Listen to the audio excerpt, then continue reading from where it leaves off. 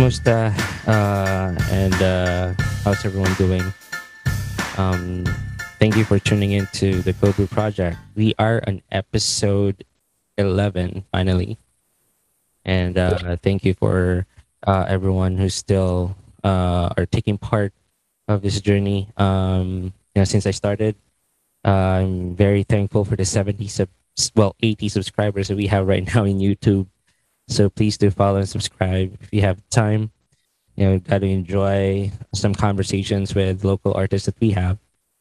So, and right now we are being hit with the devastating news with regards to the um, Taliban and Afghanistan news, where the 20 years of war has ended, and it's quite devastating to know that there are a lot of people who's trying to flee the country because of what's going on, and we're praying that everyone could still recover and would be able to surpass the storm that has actually, has gotten to the city.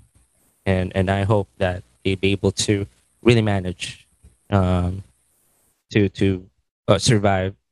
Because in this type of situation right now, it's really hard to really be on top of what you wanted to be in life, knowing that apart from the pandemic, these things are happening, and it's really a sudden tragedy that uh, that actually blasted the entire network, current events, and social media.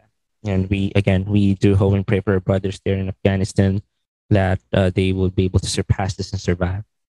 And for episode 11, I would like to uh, introduce our next guest.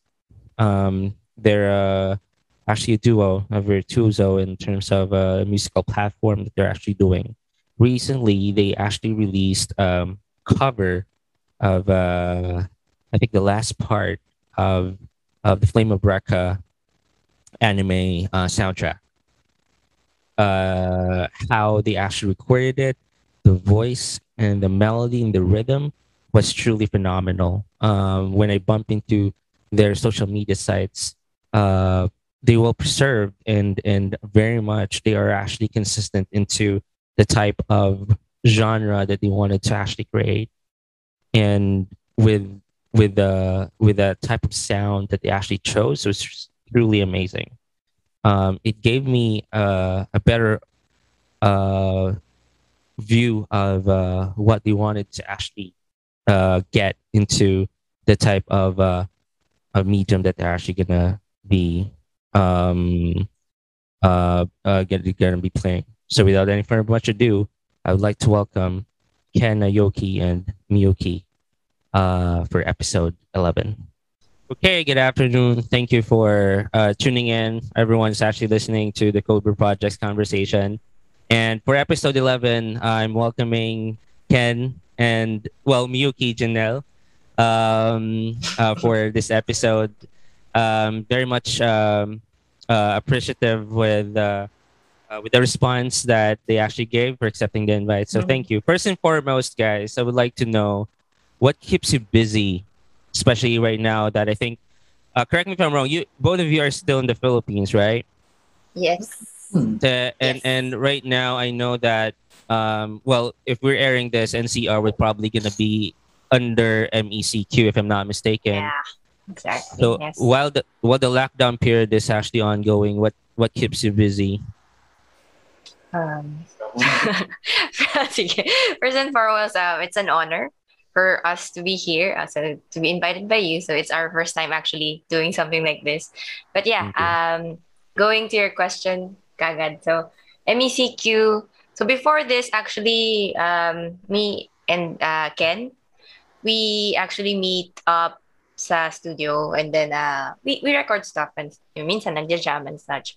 So ngayon, what keeps us busy? Maybe ako kasi during the weekdays, of course, I have work. So work from home. And then weekends, for me, maybe what's taking my time is my actually I'm studying Chinese right now.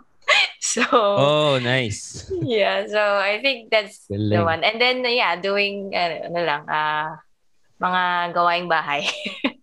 Yun lang, sorting yung mga bagay sa bahay dahil maraming extra time maybe, yeah. Ayos. Thank you. How And then about that was great yeah. learning Chinese. Ayos yun. Yeah. Ken. Ken na lang. Ako naman, actually, ang work ko kasi is advertising. Hmm. So, may mga commercials na ginagawa. But as of now, ayun, meron kaming project, animation. But di ko pa pwede i-disclose yung ibang information. Pero, ayun, sobrang wild. Ayos. To the point na blessing na nakakagawa kami ni Ja ng ganitong passion work. So, Ayos. yeah. So, ayun. Until Let me namin- take Sige, go. Ayos. Hindi, sorry. I wanted to take you back siguro sa the time when I actually bump into your music. Because seldom that really normally for my friends no playing in the scene very seldom that they would dig into that kind of music type that you guys are doing. So when one of my friends posted that in Facebook and I saw that, oh, this is pretty cool, someone actually did a cover of Flame of Recca. So I jumped into your YouTube channel and then like I figured that you're actually a duo actually doing some covers and you had some originals. So I wanted to know, how did you guys bump into each other, like did a collaboration? Because I know Ken, I did some research for you, sir. No, sorry, but you did some musical production, or yeah, you did produce some of the music for Abra, and I think you did some for Al James. Yeah, guitar works. Yes, the guitar works for Al James, and I think you also had one which we can discuss later on. Pero how did the duo actually got built? Paano siya nabuo? Okay, before nun, siguro backstory muna tayo sa individual muna. So ako, originally, before ko ma-meet yang sila, Abra, Al James, before ako pumasok sa advertising, we've been doing covers na ng Japanese songs, pero hindi pa kami magkakilala nun. Totally who you. Yeah. I mean, hindi ko pa nakikita pa niya at all. So ako, while doing those things, more than 10 years ago, I think sa'yo din, Ja, no? Yeah. Same. Yeah.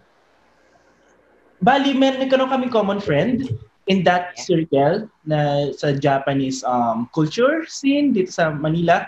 And then, yun, after ilang years, actually 2019 kami nagkakilala ni Ja. Recently, Pero okay. Aware na kami sa existence siguro ng isa't isa. Yeah, somehow. Kasi we have common friends talaga. So yung circle kasi namin, it's like, we like Japanese pop music, J-pop, J-rock. So anything about Japanese music. So what we were doing before kasi, so, years back was we perform on like, may mga anime conventions, yung mga ganun. So we did that with, ako kasi may band din ako, siya din. I think Ken also has a band. So, same thing. Pero hindi kami nagkasabay. I mean, hindi kami when I was performing, hindi pa siya nagpe-perform yata nun. So, nung time naman niya na nagpe-perform na sila nung banda na, I was not in the Philippines, I think. Japan ka na nun. I went to Japan kasi I studied and I worked there. Tapos, ayun, pagbalik ko lang, tsaka kami, yun nga, nagkataon, we had a common friend, tapos, nagkaroon ng session sa studio ni Ken, I think. Yeah. Parang gumawa kayong parang audition. Nag-record. Yeah. We recorded something for a performance or something. And then during those times naman, 2019 yan, di ba? Since 2017 ata until now, yun nga, since naging busy sa work from advertising, nawala na yung Ken ko na musikero.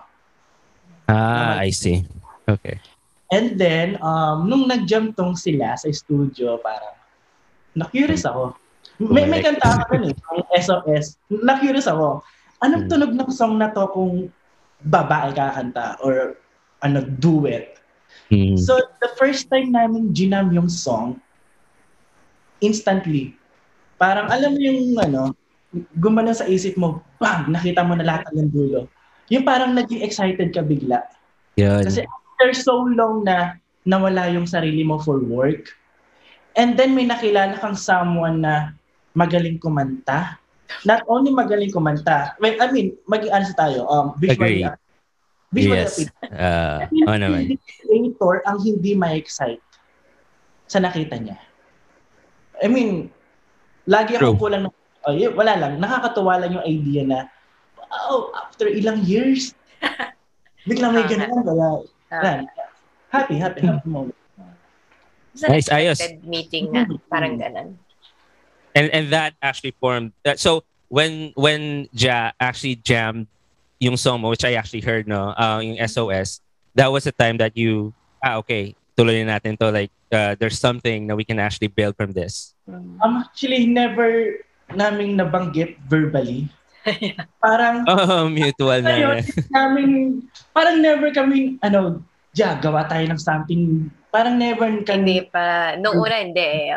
We're like, try natin tong song na to, ganyan. So, okay, why not? Tapos, syempre, may studio si Ken. Sabi ko, ganda na. Ganda. Syempre, nakaka-ano rin. Kasi, it was the time na kakabalik ko lang halos din ng Philippines. So, parang, when I was in Japan kasi, so, wala rin akong music stuff. Kasi, syempre, wala namang Filipino din doon. And then, it's very costly to, start doing some like covers and such. So, naiwan ko din yun na before ako umuwi. So, nung umuwi ako, tsaka lang ako nag-start ulit. Tapos nagkataon, ayun, si Ken then is also interested in like, jamming. Like, yun nga, may mga common songs din kami na gusto din. And then, syempre, yung mga alam din namin songs previously, like mga anime songs. So, alam din niya. So, trip na trip din namin i-cover. So, yun, nagtuloy-tuloy lang, di ba? So, yeah. Yes. And the funny thing about that, guys, when I bump into your page, I really thought you were really born and raised in Japan. Kaya nga nagtatagalog daw kami sa video. Nagulat ako. Like seryoso. I did some research eh. Sorry no, pero I was scrolling towards social media. I was looking at your page. So Ja, hindi ko makita yung Facebook. And then I saw the page of Ken. Okay, I followed it. I think recently I followed it. And then I just figured when I was browsing through the Instagram of Ken, I saw your Instagram as well, Ja. And then that's the time I followed you. And like, I was surprised that the name was really Pinoy. Yeah, Janelle Kahilig. Because from where I'm at, very prominent yung family name mo, Jai. Really? Where are Yeah, we in Iloilo, maraming we're from Aklan naman. That's why. Aklan. So yun. Visaya Western na Visaya. area. Yun. Oh my God. Tagalog, no? So, ibig sabihin, yun talaga. So medyo prominent siya. So Ken, the name, ang yung pangalan ni Ken. So yun, ano talaga, I really thought, oh, he's actually Japanese and I don't know how to approach it in a way. So being direct and being formal na lang through email. So I was surprised when I heard your covers na your original song na SOS and then Tagalog siya. And I was really surprised about it. It was like, sinabi ko sa vocalist, baka na-prank ka, pre. Sabi niya, no. So I was really amazed of that part. Pero in terms of like the covers, no, what was the very first cover song you made na anime siya? Anime? Meron. Ano ba yung una natin? Napino sa Facebook, siguro yung Samurai X ba? Yun, okay. Yeah, parang nga. Pero before that, you already are jamming na, with different songs and stuff. Yes. Yeah. And in terms of, kasi when you created, let's talk about the cover na, if there's a significant thought sa this band na song, no? Kasi you did a Japanese version of the song of this band. Was there a significant thought process regarding that, or you just randomly chose the song and then you made a cover out of it na translated into Japanese? What's the story behind that? Ako, magtatanda ko, kwento ko dyan. Sige, go. Parang, as usual, no, parang nagpa-practice lang kami ata dito sa studio. Yeah. We're having fun, and then parang almost tapos na yung session, And then nag-usap lang kami ng mga wala lang, random usapan. And then na-bring up niya, gusto mong i-cover yung parang kahit ayaw mo na. Parang tinranslate niya. Parang tinanong niya. And then ako instantly, kasi the first time na narinig ko yung song, siguro 2000, 18, 17. 18 siya. Immediately, alam kong tunog, ang ang lakas ng Japanese niya, melody. Vibes, yeah. Oo nga. Ang ganda. So, ever since nun, gusto ko siya actually i-cover na. Okay. Pero hiyang-hiya ako mag-ask into Japanese, ha? Tapos ako kakanta kasi hindi ko pa kilala si Janon. Oo nga, we're not awkward pa namin. Ibang friends ko, kasi may mga friends na ako nagtatranslate, kaso mga busy and all. So, wala, hinayaan ko lang. Tapos, ayun, kaya nung na-bring up niyan, game, tara, gawin natin. So, yun na yan, I think, yung behind that cover. How long have you been speaking, how did you learn speaking Japanese, Ja? Was there a family bloodline ba, or? Not really. It's basically interest lang talaga. It started as a interest nung mga around high school maybe. So kasi syempre mahilig nga ako sa anime, manga, ganyan. So, and the music as well. So parang na-try ko siyang, ano yung tawag dito? Self-study. And then after, nung nag-college din ako, so I graduated and then I still wanted to study din talaga. So, nag-enroll ako sa isang Japanese school in Japan. That's why I was able to go there. So, yun, nagtuloy-tuloy lang din. Siguro unti-unti lang din na matagal din ako nag-aral kasi, yun nga, mostly is self-study. So, it's not strict. Hindi ako strict din sa sarili ko na, I would study while reading textbooks. But mostly kasi I just consume like the media, anything that yun nga, kasi madali kasi sa akin, it's connected to my interests. So like, anime, manga, or anything. Easy so I can na read it. I can read it. I can listen to it. I can see it. So, yun lang. Marami lang ako na-consume din siguro. That's why, yun, tuloy-tuloy din yung naging study ko ng Japanese. And that actually meet the interest of Ken as well because Ken is also doing the same thing. Yeah, true. Actually, the first time, yun nga, siguro na nabanggit ko yung about covering, translating a Filipino song, English song into Japanese. I think I brought it up kasi I saw a video in YouTube then. I forgot what is it, but yun nga, parang naisip ko lang, pwede namin gawin to, ganyan. Tapos, yun nga, ewan ko kung bakit kahit, ano yung title nun, the song on this band? Wala lang, up mo lang eh. Yeah, yun lang ba? So, baka siguro, yun lang. Nagustuhan ko rin kasi yung kantang yun. So, yung sumikat kasi yung kantang yun. So, wala ako sa Pilipinas. Pero, I know the song. So, parang ano niya eh, ang tawag dito, madaling matandaan. And, yun nga yung melody. Madali siyang magawa into Japanese. So, ayun. Medyo nag-jive lang siguro talaga sa lahat ng aspects. Galing eh. Pero Ken, you're born and raised ka dito sa Philippines then?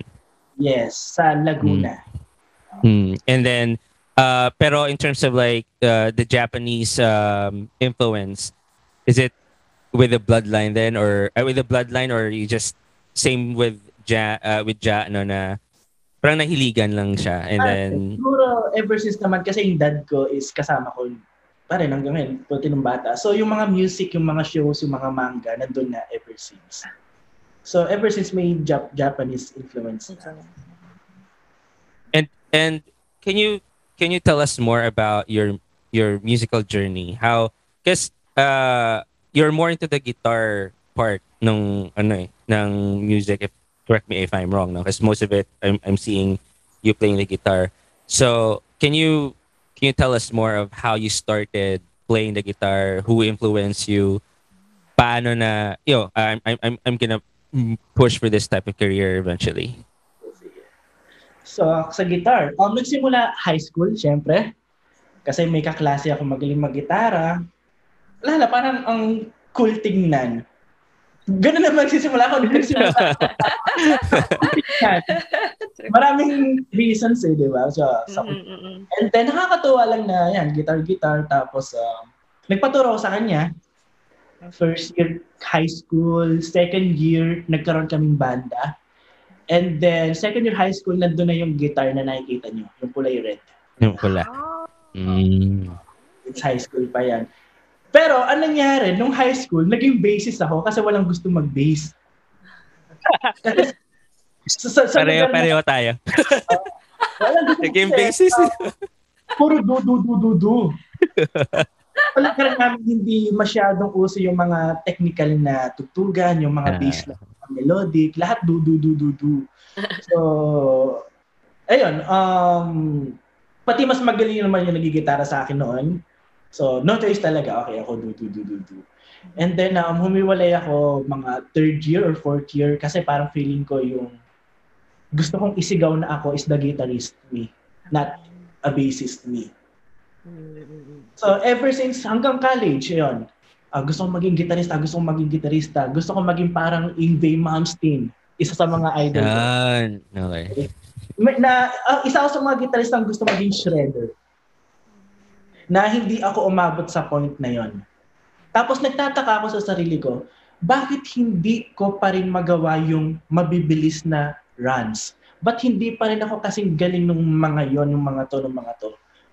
Nakalimutan ko, iba nga pala ako sa kanila. May kaya sila na hindi ko kaya. May kaya ako na hindi nila kaya. And recently na nakita kong pinaka-importanting aspect na hindi napapansin lagi ng mga gitarista, inom muna ako po. Okay lang. Water break. Is yung feel. Feel. Ang daming focus sa techniques.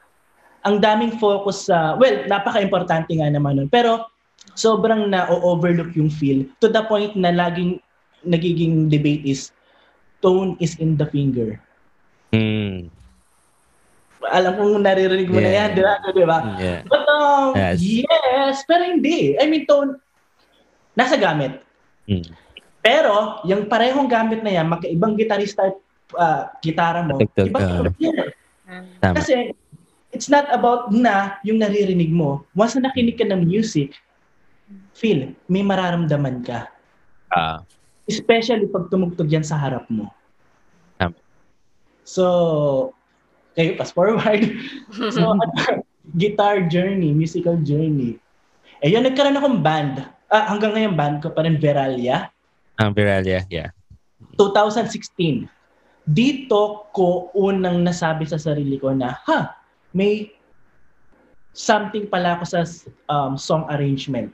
Kasi ever since, sa mga bandang nasalihan ko, I'm just a guitarist na walang masyadong say sa areglo. Well, meron pala. Pero kasi yung mga songs namin is sinulatan ng vocalist, which is na nagigitara. Tapos, it's already there na. Okay. Yan, ginaganon namin. So, may ni-record actually kami ng album noon, pero di namin nilabas. Kasi yung pangit sa akin. Yung pangit sa akin. Lagi akong pag may hindi ako feel, hindi ko ilalabas. Okay. I see. At napakapangit na ugali pala noon, ngayon ko lang na-realize. Kasi may ibang feelings na involved, hindi lang ako. Collaborative kayo dapat sa ganung bagay. Pagbande, ganun na hirap. Itong ugali na to, nadala ko hanggang Veralia. I mean, honestly, yung kantang na isulat namin hindi pa na ilalabas hanggang ngayon. Sobrang nakaka-proud. Binabalikan ko ngayon, 2016 ko na isulat, 2017, ngayon 2021, habang pinapakinggan ko yung old songs na yon, kung gusto ko lang sapakin yung sarili ko ng 10 beses, sayang kasi hanggang nagugulat ako sa nagawa ko yan noon. Kasi ang kinaganda ng noon sa ngayon ang dami mo na-experience. Ang dami na natin, nag-grow na tayo. Ang kinaganda sa noon, wala tayong alam. Ngayon, dire-diretso lang tayo kasi wala tayong alam. Yun yung kinaganda ng beginner's mindset na gusto kong balikan ulit yung dating ako. Preserve na Preserve na very new, fresh yung mindset na wala pang halong ibang others. True. Malaking influence kapag marami nang nakikita. I mean. Tama. Kasi nag-i-evolve na yung natin, yung scope at yung reach natin. nahahalo na yung interest natin na okay, pwede kong gawin ito. We're actually in fact what you created was already enough. So na-extend yung yung satisfaction mo na-extend din. Kumbaga nagmi-mix na. So same thing din sa amin, no? When we actually created the album. We never thought of it na parang okay, yung isa ayaw, yung apat gusto. Hindi namin nilabas. What we did is that we talk naman. We're talking to each other and then gusto namin to. And then whatever comes out of it, it is what it is. Kasi gusto namin eh. We like it. We love it. And we are not thinking of kailangan dapat reach yung market natin. Ito yung listeners. Ito ganito kadami yung masses na magkikinig. Hindi eh. We actually are just focusing on the 5 of us loving the songs. So we kind of like had it released independently kasi medyo hindi naman siya ganun ka mainstream yung tugtugan namin kasi metalcore. So siya mabigat and then hindi naman siya masyadong maraming audience talaga. Pero we're proud. I mean, at that very point in time, walang label, independent lang lahat. I mean, we started from scratch, we built it on our own, we spent everything for that, and then we're very proud of it. And dun sa Spotify din. Pero yun sa'yo, Ken, why don't you wala kang plano i-release yun? Ito yung isa sa pinakapangit kong trait siguro. Siguro masyado akong hindi ko masabi kung 100% musician ako, pero lagi ako nakafocus lang doon. At na-overlook ko yung importance ng promotion and marketing to the point na basta ilagay ko lang. Ang daming naiinis sa akin sa ugali kong to. Especially my close friends na yun siya. Siguro, kung magising ako, siguro darating naman sa point. Darating sa point definitely. Pero sa ngayon muna, yun, siguro focus muna ako sa work na sobrang busy. Dito sa music thing muna. Pero definitely, napaka-importante nito isang sign na to. It's on the list na yan. Yes. Nasa plan. Kasi actually kagabi, na-realize ko na pinagdadamot ba namin yung sarili namin? Or, parang ang sarap din palang i-share all out ng things namin. Kasi sa nakikita ko, hindi man kami yung it may not be the best cover, the best original song, but somehow, meron siyang place sa universe na to on its own. May identity siya eh. Identity niyo yun eh. Yes. Kaya nakakatuwa na, wala tayong kailangang competition, wala tayong kailangang ganyan. Parang gawin lang natin ang gawin. Di ba? Parang ang dali niya sa aspect na yun. Ang dali niya sa aspect na yun na it's just us na in-express namin. Andali. Yeah. Ayos yan. Nagkataon. Pareho kami ni Ken ng personality eh. So, so what we like uploading stuff na ginawa namin. And we're also, of course, we're proud of it. But it comes to a point na sabihin natin may pagka-perfectionist kami. So, alam mo, hindi mo may imagine how many times we record just to get the nicest take. Ayun kasi ang hirap mawala nun, di ba, nun, Ken? So, but then I understand what he's saying. It's like, since may product na naman kami, why not, give, share it to the world, di ba? Yeah, share it. And then, parang ganun nga. So, I'm not sure why it's so hard for us to do that. But yeah, siguro nasa... Actually, akala ko nga before, medyo outgoing na tao ka. Kasi parang... masyadong ka-close. Dito, parang ang jolly ng vibe mo. Pag sa mga, maybe sa people that, mga close siguro. Yeah. So, nung medyo sinisimulan natin tong thing natin na to, akala ko, yes! Meron someone na maingay. Someone na pwedeng mag-share, magta-type ng comments and all. Tapos, malaman ko, Mas masahol pa pala sa ayaw mo lang din Mas tago no? But I do promote when I need to. Pero Nag-depend. siguro yun nga siguro jive kayong dalawa kasi pareho kayo ng wavelength, yung frequency of thoughts. Parang ganun I think so din. Pero yeah, I get his point na sana meron nga parang somebody who's like, very, very proud and, what they call this, kapag may ginawa siya, they report it on like social media. So ako kasi, ever since I returned from Japan din kasi, lumiit yung social media ko. So, I limited it all. So, sabi mo nga, you cannot find my Facebook profile. So, I actually had one that was really, yun, under my name talaga, Janelle Cahilig, na sobrang very open. So, kaso kasi, na-overwhelm ako nun. So, I left it. Left it. So, I made a new one which is more private and more, what do you call this, family-centered, maybe. So, parang ganun. So, I only add people like I personally know. That's why, so yun medyo naging limited yung SNS involvement ko rin. Lalo na ngayon din. So, because sometimes it takes a lot of time din. Pag na-addict tayo, alam mo yun. So, I'm trying to limit. That's why, ngayon sabi ko. But yeah, every time naman na magre-release kami, tsaka ako doon lalabas, tsaka magpa-promote and everything. Nandun pa rin naman yun. So, and yan, thanks pa rin kay Ken because yun siya yung mostly si Ken talaga nagpo-push din like sige kuha tayo ng video na dito kagad yun katulad yung acoustic jams namin. So yung una kasi di ba nagja-jam lang tayo without anything. Parang natipan lang namin. Nagja-jam lang siya, sabi, tigtigin natin ganyan. Tapos nagtutugtugan lang kami for one afternoon.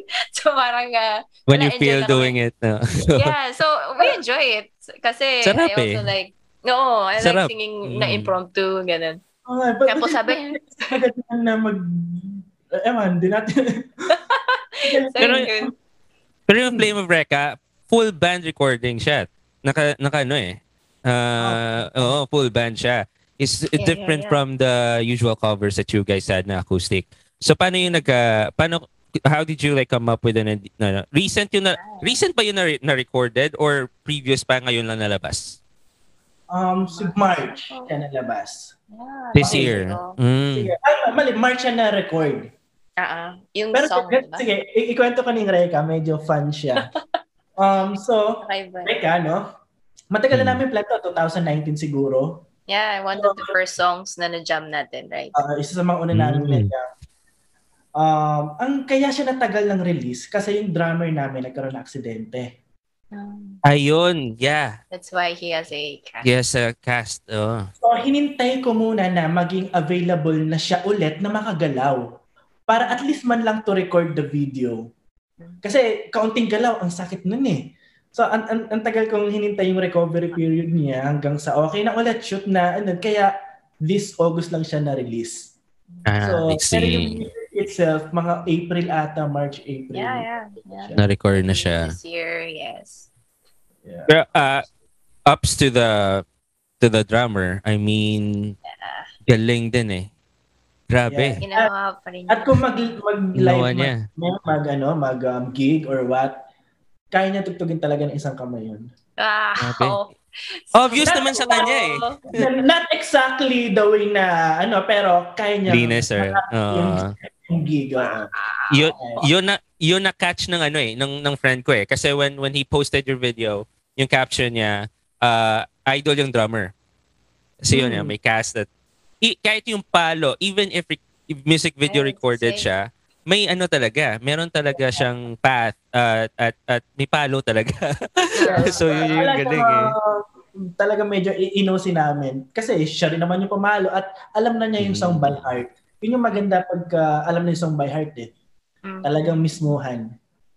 Ayos. Pero Ja, how about you? How did you started singing? And paano siya naging like this is the type of music I wanted to sing? Ako kasi for me, I was really a hindi talaga ako kumakanta on stage. So, ever since I was small, so, siguro yung mga tao lang nakakaalam na I can sing is my like parents or my family. So, ganun, hindi talaga ako lumalabas. Like in the school, wala, ayoko talagang I didn't want to sing because I was really a shy girl. So, hindi rin ako makaakyat ng stage or anything. So, in that sense, ang tagal ko talagang I was hiding it, in a sense. I was hiding the fact that I can sing as well. But then, siguro mga high school lang din ako noon na someone knew that that I can sing because, di ba sa class, meron mga, ang tawag din yung mga practical tests that you should sing in front of the class. Ang grabing torture. But, may ganon. I mean, sabi ko, no choice, chef. nervous ako. But yeah, nung time na yun, so nalaman ng mga tao na, this girl can sing. Like, yung mga kinakanta ko yata yung mga Aiza Seguera, yata yung sikat nun eh. So, pagdating ng panahon? Oo, yung yan. Tapos, kumalat yun sa classroom. Just like, ewan ko kung bakit ganun din yung hilig ng mga bata. No? So, kapag may kakilala kang marunong kumanta or marunung mag-gitara or such, may tugtog ka naman dyan, kanta ka naman dyan. Matic so, yun. So, well, I got used to it a little bit. But then, hindi pa rin ako confident to stand on stage. So, what happened is, nung nangyari lang yun nung college, when I stepped in on college, so, nagkaroon kasi ng isang, I saw a poster that it's a contest, I'm sorry, what's the title again? J-pop anime singing contest. So, it was sponsored by Japan Foundation. So, it's a new contest. So, they made it for the Philippines and Japan Friendship Month or something like that. So, parang, that time kasi meron din ako mga na-idolize na singers na Japanese. So, I was watching their concerts. So, medyo parang ako, shit, parang gusto ko kumanta. So, bigla na lang lumabas yung interest ko to perform, just to sing on stage, just to sing what I want to sing, which is basically Japanese din talaga. So, kasi nandun talaga yung basis ng interest ko in music, if I may say. So, I think na mas marami akong alam na Japanese song compared to English or Tagalog songs. So, at that point, dun nag-start. So, we joined, so I didn't want to join as an individual. So, I tried to talk to some of my classmates in college. So, nagkataon kasi, they also have a band. So, mga guys, yung mga nakausap ko, so nagkataon, ay, gano'n, may band kayo, ganyan. So, yun, nagka-usap-usap kami nun. And then, after nun, so, so this was the band, yun yung band na, the one with my, that joined in the contest with me, that first contest. So, those were college friends. But then, after nun, I met people kasi na, he also had an interest in the Japanese music. Gusto nila ng female vocalist. So, gusto rin nilang mag-perform in like, yun nga, anime conventions and stuff. So, medyo uncold, I mean. It was we didn't expect, like, I didn't expect that they would contact me directly. I think, I'm not sure saan nila ako kinontak, but I think Friendster pa yata yun. So, Friendster day. So, nice. It's like, someone messaged me. So, nagkataon din, yung guy, kasi may banda sila.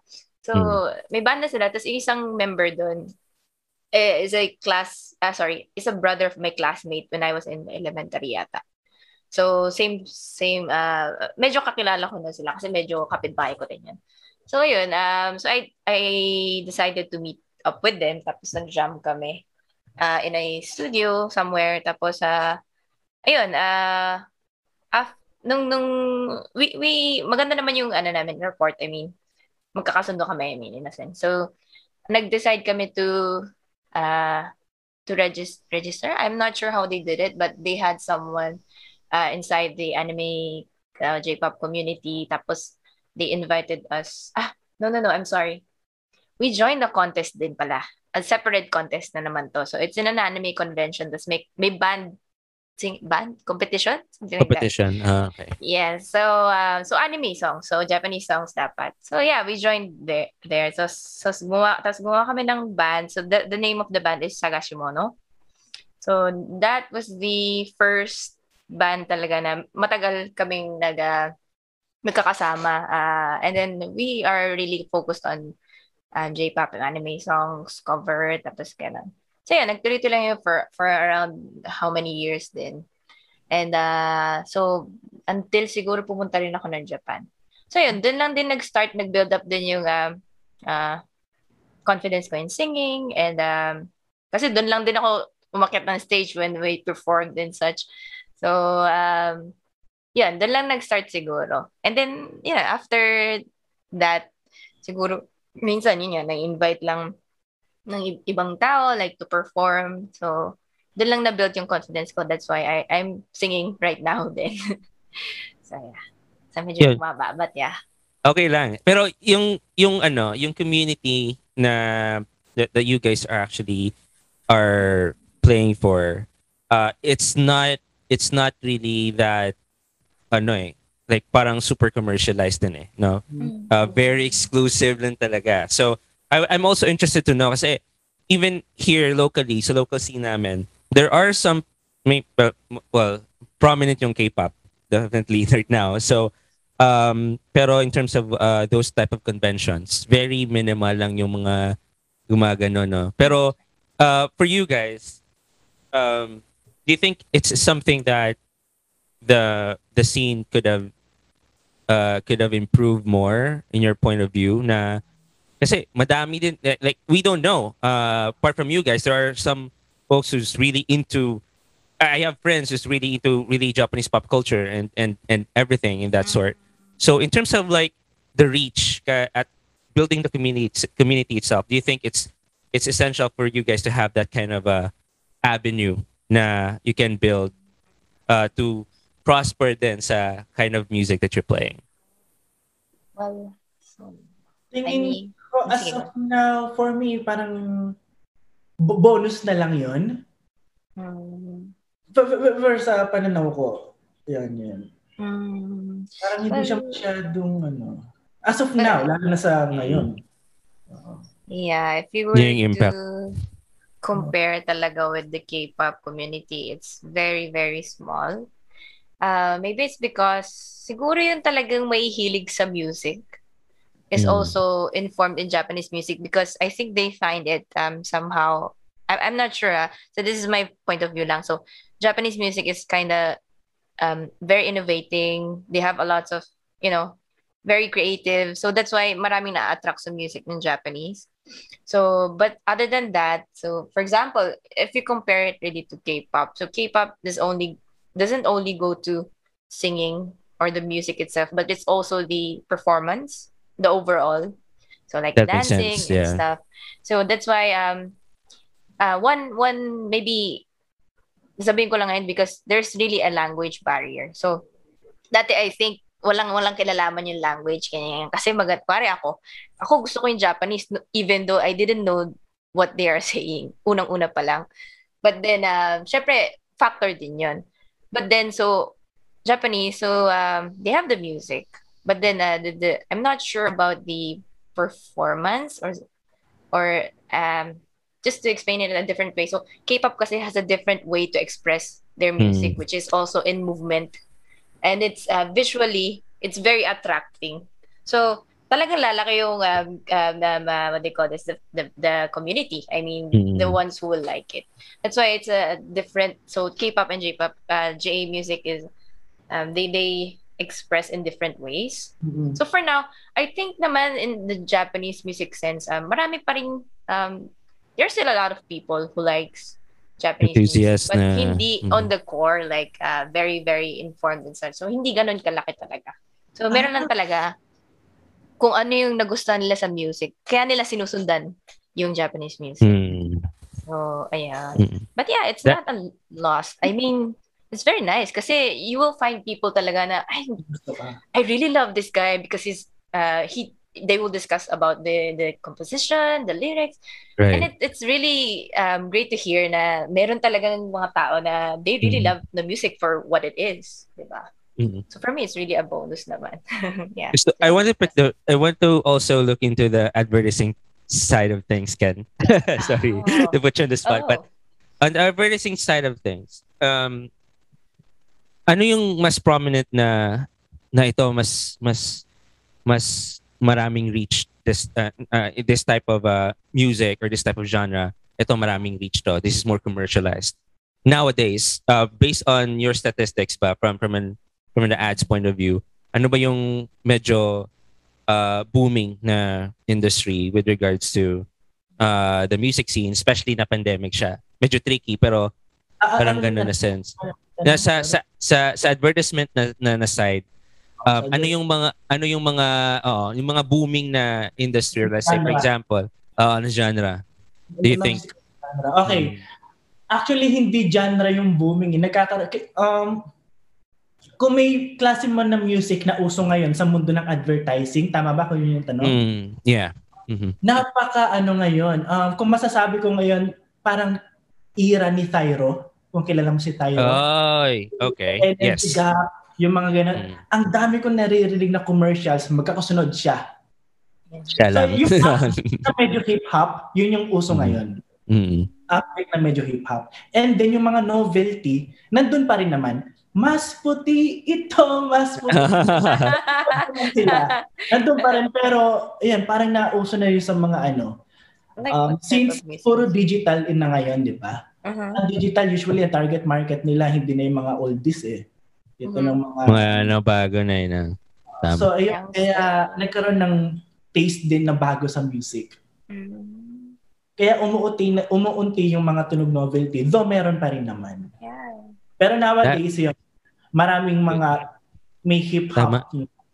Hip-hop scene.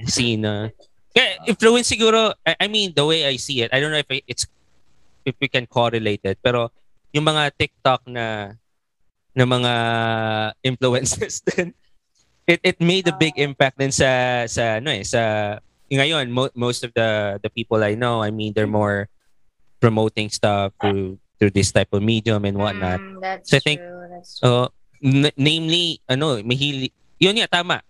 Hip-hop din. Pati napaka at home yung mga Pinoy sa hip-hop. Parang diba, easy vibe na, tama. Kahit ako parang ang sarap na naman vibe. Panahon ngayon, parang ang sarap good, di ba? Tama na. Sabagay. Pati ever since may Salbakuta tayo, may Francis Tony. Malaki din na influence sila. That's true. Tama. Pero, let's talk about yung production nyo ng SOS na music video. That was interesting kasi going back. visually you went to Japan to tape it. Ang galing ng production eh. Ano yung concept niyo when you actually did the music video? Kasi you had the mask on. I'm not sure if it's still with you, Ken, no? Pero you have the mask on. Yeah, I know. And then pa din. So, paano mo nabuo yung concept? Is it, ikaw lang ba yung nag-conceptualize nun or? No. Yung director. Si China Law. Ngayon, before actually nung Japan concept na yun, dito muna sa Pilipinas yun dapat. And then ang original plan was may actors kami for that music video. And then parang kami ata parang kakanta lang. Kanta lang, yeah, like normal artist. Kasi ang hirap nung acting na yun. Alam mo wala akong parang ibang mundo na yan eh. Tapos new challenge. Kaya ba nakamaskara ka? Oo, ano na yung direct. So, nung dumating sa point na parang pre-production, meeting and all. And then sa last pre-production kami, parang it felt lang na, ramdam ko na parang ang bigat ng project na to. Kasi ang concept namin na parang isang malaking open space at theater. Yeah, And then, set up. magsaset up kami ng sariling mundo doon. Yeah. So imagine ako, yung parang basta madaming lugar sa mundo na yun. Parang ano siya, ethereal fantasy world kung saan hinahanap ng lalaki yung guy hindi niya matagpuan. Yung parang gano'n hanggang okay. Ganun yung unang concept noon. And then to the point na yung budget niya is wow, mag-Japan na lang tayo. Tipong gano'n. Ang ganda nung yung nagsabi to, kumakain lang kami, no? Sabi ng isang yung ano namin, production designer. Japan na lang tayo. Ako in less than 3 seconds. Game! Go! Game! Hindi. I mean, isa ako sa mga generic musicians na may generic pangarap. Isa sa mga usual na pangarap natin, music video. I mean, production, grabe. I mean, yeah. Basta, yun, nagkaroon ng chance gawin at buti ginawa namin. Last flight na yun. Last flight na. 2019 yan, di ba? And then 2020. Yes. Yeah, nag-lockdown. Tama. October, ba yan? Yeah, I think it's October, November 2019. Ang pinakang thankful ako doon is the fact na parang, April lang kami nagkakilala ni Ja. Oo nga. Lumipad.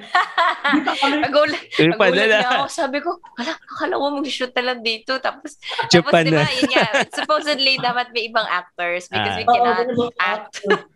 Sabi niya, Japan na lang tayo. Tapos, para makatipid tayo na lang. Tayo na lang. May actors talaga dapat nun. Yeah. Meron ng babae. Kaso yung lalaki, nahirapan kami maghanap. And yung kinokos namin, yung days ng stay plus 2 tao, ang laking bug! Ganun agad yung budget. Yeah, that's true. Grabe. Hindi siya birong, 2 tao lang naman idadagdag natin siguro. Tama. It's different pa din eh. Kasi syempre may team ka pa. Pero, rock and roll. Pero in fairness Ja, visually talaga, sabi ni Ken nga ang ganda mo sa camera eh. Parang swak talaga yung swak yung music video.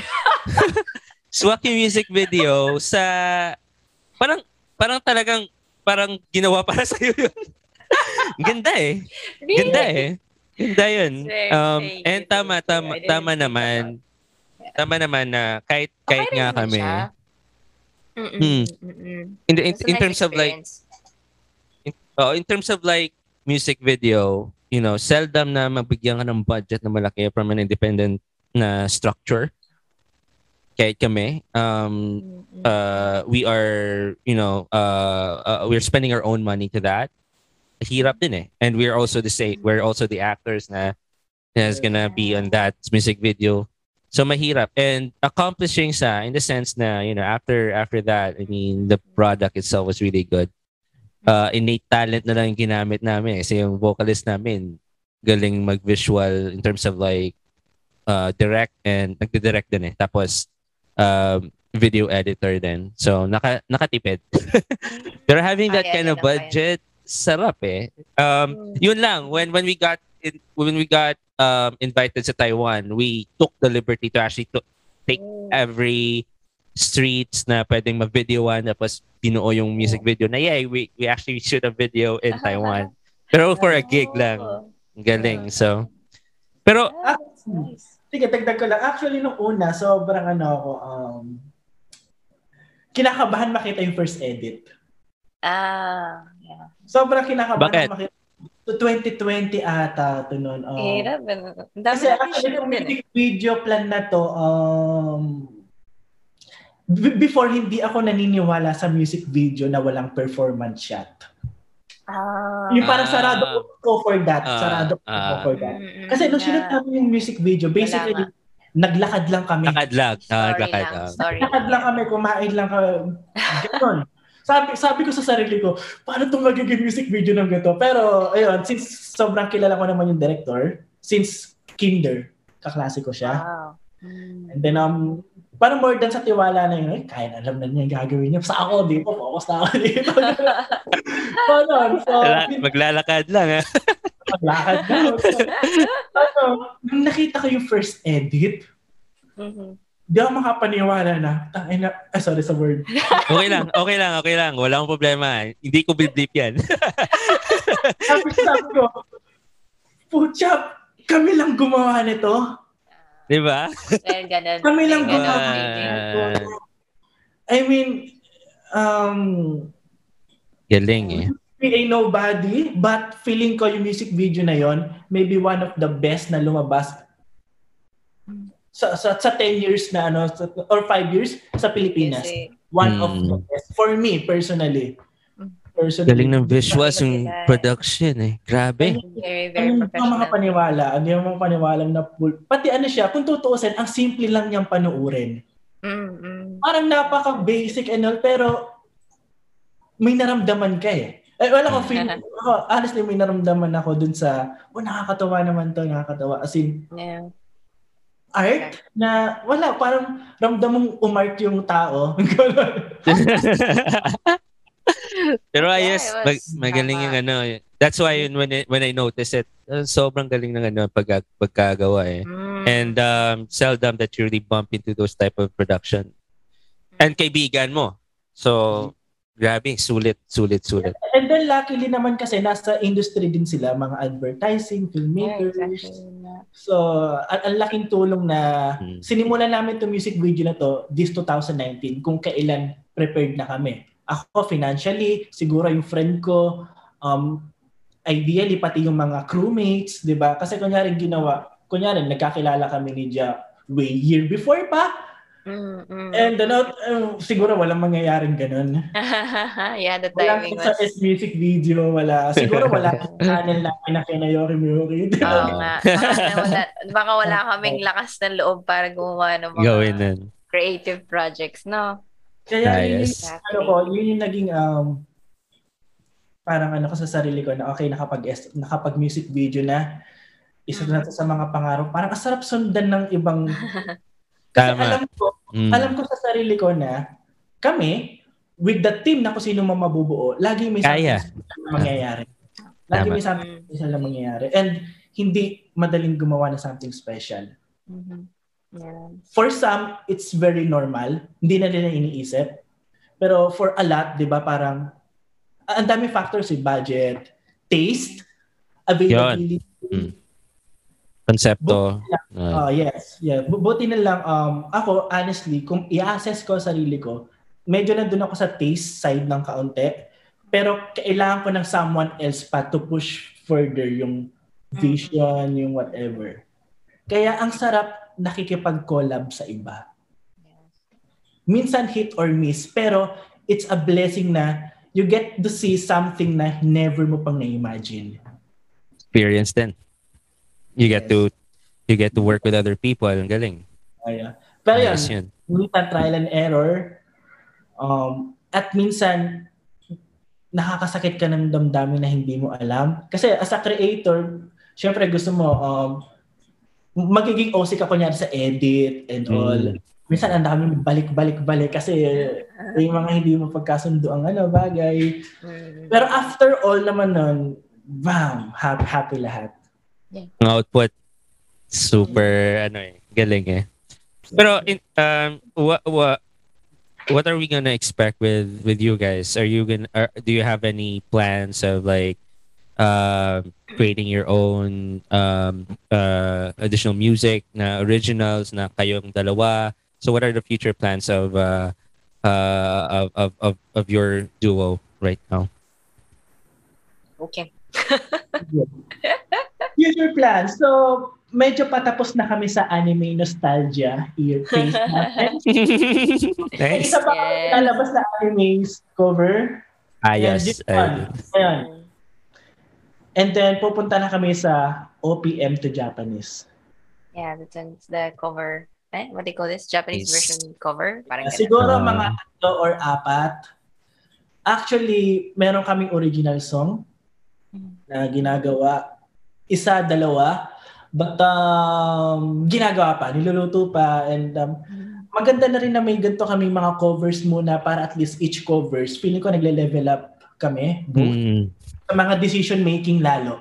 Decision making sobrang importante. So, ayan, hinahayaan muna namin mag-cover kami para each after cover level up kami. Then at the same time, ayan. You can plan better. May mga parts kasi sa song na, original song na okay na nga, pinapagulo pa. Kaya minsan, hinahayaan kong muna yung song. Nandiyan muna. Ano mo na gagalawin? Okay, iwan mo na kita dyan. Kasi pag gagalawin kita ngayon, di matatapos yan. 100 tracks na naman mahigit yan. Ayan, cover na maging, ayan, decided na. Hanggang sa, ako mismo, maging mature na ako agad na, okay na tong take na to. Okay na ganyan. Pwede na release na yan.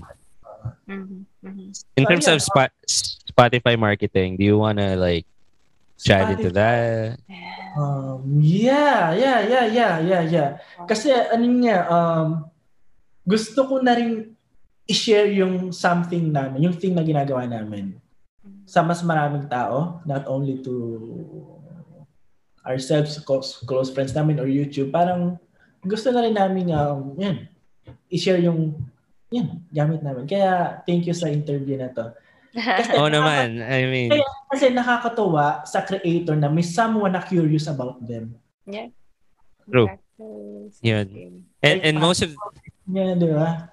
Most of the content naman kasi it's really bringing mga people behind the scene na hindi siya commercialized. Most of the folks that I interviewed are really not just musicians but rather recently may mga hip hop artists din, may mga artists na nag-illustrate na parang they have this kind of avenue pero hindi siya no one knew about them not unless it will be networked to other types of medium. So hopefully that was really the goal itself, and me bumping into you guys is really a help then, to network your music, the goals that we wanted to have as well independently, and eye-opener din kasi the pandemic itself really made a big impact to everyone in the music scene. And I don't know if you've watched Raymond Marasigan's podcast then. They were tackling about bakit hindi nagawa ng sangay ng gobyerno yung music and arts. So right now, I mean, there are a lot of musicians na struggling kasi hindi daw sila essentials. Kasi walang support. Hindi nakatala sa, you're not part of the governments na pero there's a deeper conversation I had with my friends then oo nga naman. I mean, it's, we bring this, we are essentials overall kasi we bring different mediums and promotions to the country, even the Olympics nga. So, di ba? But anyway, I think thank you. Really, it was really a good chat. Salamat. Sige, idagdag ko lang about sa views ng ibang tao sa musicians as non-essential. Yun. The mere fact na napangiti tayo ng isang music na pinakinggan natin, hindi pa ba essential yon sa panahon ngayon? Tama. Napangiti ka, napawaw ka, napaiyak ka sa lyrics or what, may binibigay tayong intangible feelings. And somehow, sa ibang tao, the courage to move forward. Tama. Yes. Isa sa mga bagay na musikero makapagbigay. Agree. Yeah. That's why, kaya gusto na rin namin, wala ko personally, kaya gusto kong i-share na talaga yung mga ginagawa naming artwork. Baka may someone else din na interested sa kind of music na ginagawa namin na meron talaga yan. Inspired din. Isa na yun siguro. That's why we can continue, releasing songs. Minsan kasi you can release songs for the sake of yourself, for your satisfaction. Yeah. But then, madali lang kasing mawala yun eh. So, in my part as well, in my opinion, same as with all other music I've been listening, even all through my life. So marami talagang songs that touched me within, inspired me a lot, and then yun, sabi nga ni Ken, made me move forward in what I have to face, parang ganun. So it's really a big part for me as well. And I'm sure there are a lot of Filipinos thinking the same way. Lalo na tayo mga Pilipino, we're really, not really emotional, but we're really perceptive to those aspects, lalo na sa art din itself. So I find it sad din nga yun, na people aren't getting enough support regarding that. But then, yeah, as long as you know that there is someone that could be listening to this, regardless of the number. So as long as you know that there is someone who's listening to this and if they like it or it made them happy in a sense, it's everything. I mean, yun yung bonus para sa amin, no. So other than the fact that we created something that we really love, so and we get to share those emotions with other people. So it's Extension, really extension ng lifeline natin yun eh. Kasi sa akin din, it brings the sanity back in me, especially nowadays na, well, I also have a day job, especially na director ako ng COVID team namin sa company. Daming emotional factors talaga that would really affects my perception of things. So I'm pulling myself back every time na I listen to her music sa music namin. It really brings my sanity back talaga, and I can think straight na, okay, this is not the end of it. We have to help each other out. So they just don't understand siguro na ganun ka-deep yung impact with a simple tone, pero doon ka-deep yung impact ng music sa tao. And I hope they would see it. With all the interviews that I had, we have the same perception. Even sa artist lang, they also have the same perception then. So I hope they would see that eventually, and would push for that. That's why that was your really main purpose then for doing this podcast ba? Yes, exactly. Ganon din. It's very, very admirable of you. Yeah, we're thank really you. honored to be called here. Likewise. And same with yung sinabi nga ni Ken eh. Well, he doesn't have the purpose of really releasing your songs, pero how did it reach me? Paano siya paano na from you guys nakarating sa Iloilo. Music niya. Diba? So it's cool guy. Galing kasi music really works then in mysterious ways, and it really ties up everyone together. That's just the common denominator of everyone eh. So hopefully everyone can actually see that, and thank you for that time. Salamat. Keep safe, and I hope that when everything is all over, we get to bump each other's streets and please. I would love to eventually meet you. Thank you. So stay safe. Salamat. Yes. I'll just share the link once it's uploaded. Salamat talaga, and stay safe. Okay, sure. Ken, Thank you. Ja, thank you. Salamat. Ingat din. Ingat.